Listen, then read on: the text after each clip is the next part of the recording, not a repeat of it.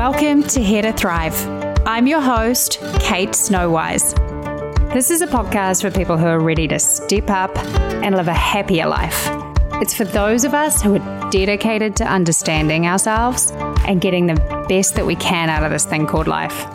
It's a mix of psychology and modern spiritual thought, always with a focus on practical advice so that you can take it back and apply it to your own life. I don't believe we're here to merely survive. I truly believe we're here to thrive. So let's get going.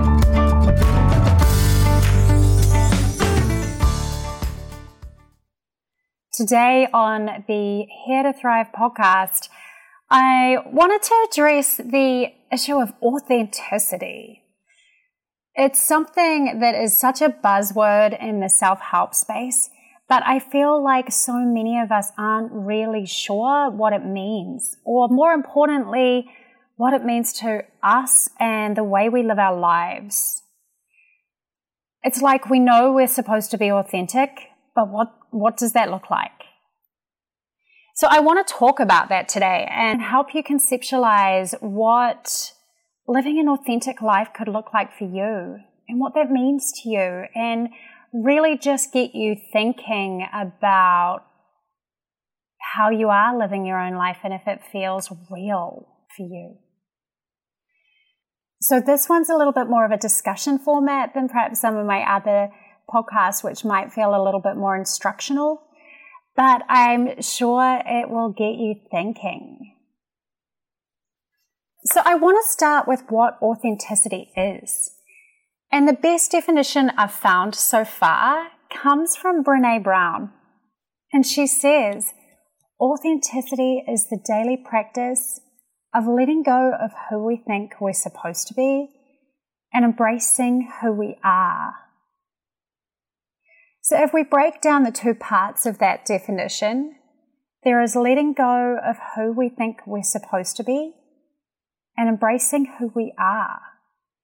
So it leads to the question, well then who do we think we're supposed to be?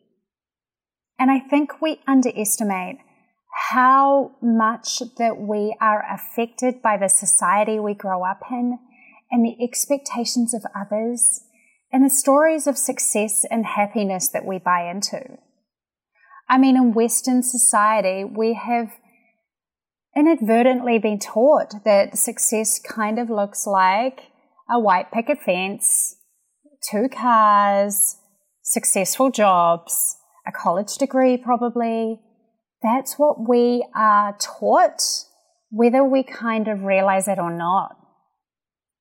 I bought into that hook, line, and sinker. In my 20s, I was definitely living a life of who I thought I was supposed to be.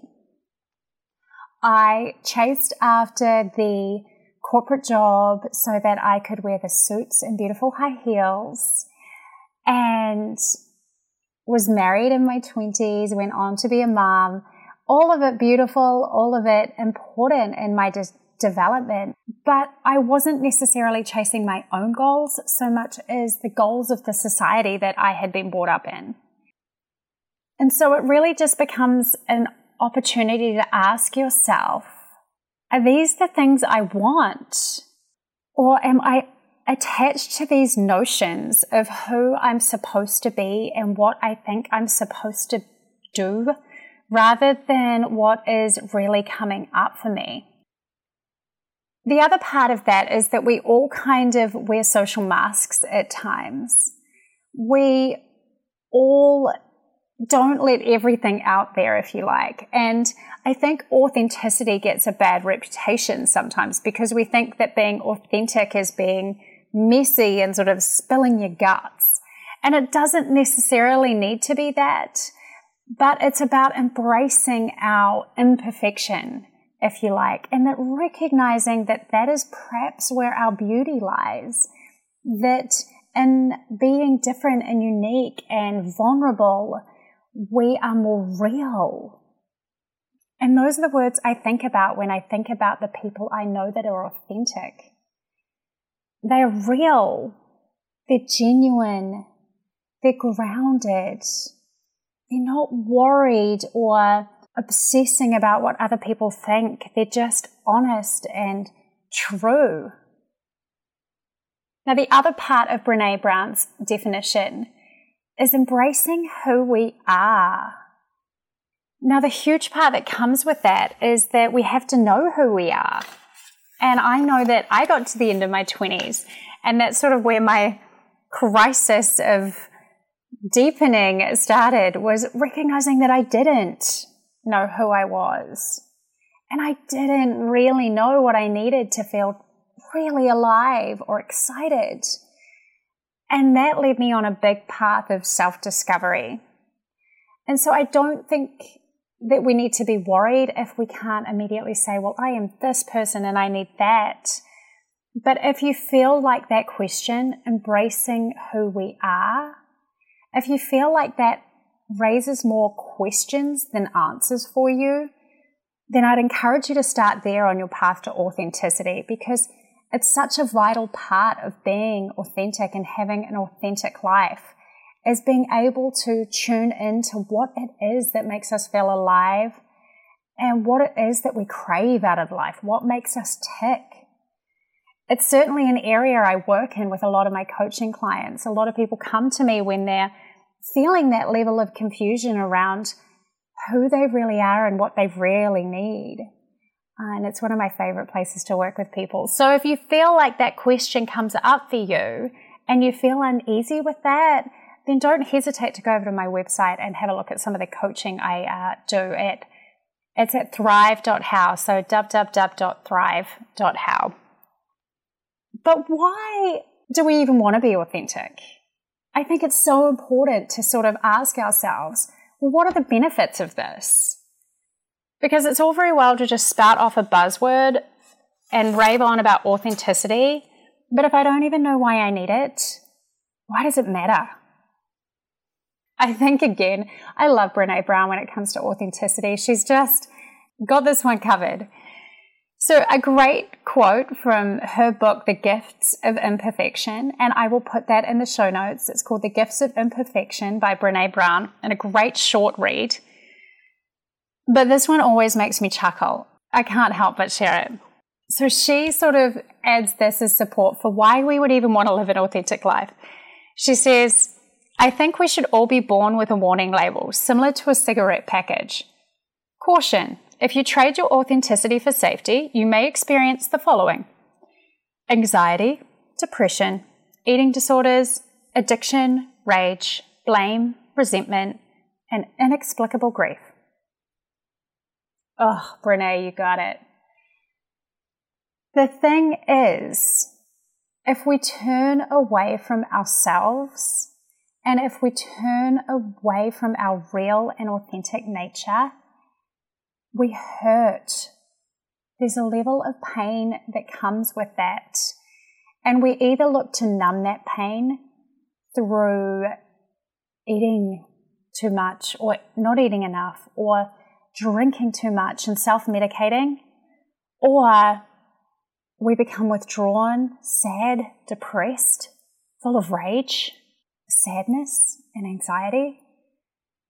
I don't want to live my life that way. I don't want to live my life not giving my attention to my authentic self and honoring that. I don't want to live with that pain. And so that's why I think it's so important. I was speaking with a bunch of women last week about authenticity, and I was so surprised when I said to them, can you think about a time when you weren't being true to yourself? Can you think about a time when you turned away from yourself? And can you recognize that? Did you know in your past behavior when you were turning towards yourself or turning away from yourself? And what I was struck by was this resounding yes. We know in our heart of hearts, we know deep inside whether the decisions we're making are taking us further away from ourselves or closer to ourselves. It's just that sometimes we don't want to admit it, because being authentic can feel scary. It takes courage. But as Brené says, if we choose safety, if we trade our authenticity for safety, there's a price to pay. It hurts us. So I just want you to sit with that thought for a second, that we know when we are making decisions that turn away from ourselves, and we know when we are making decisions that bring us closer to ourselves. And even though the decisions that bring us closer to ourselves might be scarier and take more courage, they will always make you feel better in the long term. So being authentic, I believe, leads us to sort of genuine and fulfilling happiness that we can't necessarily tap into when we are making decisions that take us away from our true natures. The other beautiful thing about being authentic is it breeds connection between people. We crave authenticity in others. It's like our souls speaking to one another. I'm sure you all know someone who's relatively superficial, and the small talk gets frustratingly boring, if you ask me. I'm not much of one for small talk. I'm definitely a deep feeler, a deep thinker, and so I crave authenticity in other people. Oh my, I need it. To sustain a relationship, I need people to be very authentic and real with me. And part of that is showing me their imperfection, showing me their vulnerabilities, telling me when they're scared, because we all feel that way. And it is when people open up with you that you can really connect with them. Now, don't get me wrong, I don't think it is appropriate to go out and start laying your heart on the line with any old person. As Brené Brown sort of says, you have to earn someone's trust. Someone has to earn your trust before you sort of open up with them. But when you're in a relationship, to really deepen it, you have to be open. You have to be willing to put your real self out on the table if you want it to deepen into something more than a superficial connection. So what are the things that stop us from being authentic? In my opinion, there are 3 things that really get in the way.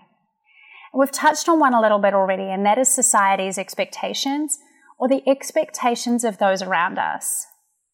So if you've grown up in an environment where there were big and strong expectations about what your life part was going to look like, if your parents had big expectations and you bought into those, it's something that can really hold you back from your own authentic self. Because when you buy into other people's expectations for you, or expectations of you, if they're not in line with your authentic self, you can very easily turn away from yourself. There's also the society's expectations. You know, we live in Western society where, as I mentioned, we've bought into the notion that success looks like money and having everything that we need and a 4-bedroom house, 2 cars, a white picket fence. It's very easy to be caught up in that. And it's often hard or courageous to turn away and say, that's not what I actually want. I mean, as a woman, I think we see the discussion more these days, but the expectation or society's expectation has been that you become a mother at a certain age. And for those women that perhaps don't want kids, it can be hard to stand their ground and say, that's not what I want for my life. That is not authentic for me. So the second thing, which I've touched on but want to go a little bit deeper, that stops us from being authentic is not really knowing ourselves.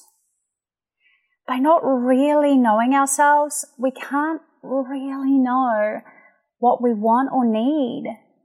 And so that self-awareness and willingness to look inside of ourselves and treat ourselves as an exciting discovery project is so essential. A good life is one when we're connected to what it is that brings us alive. And if you haven't yet listened to my podcast about nourishing your soul, I think that's an awesome starting place to really start to think about what are the things that light you up.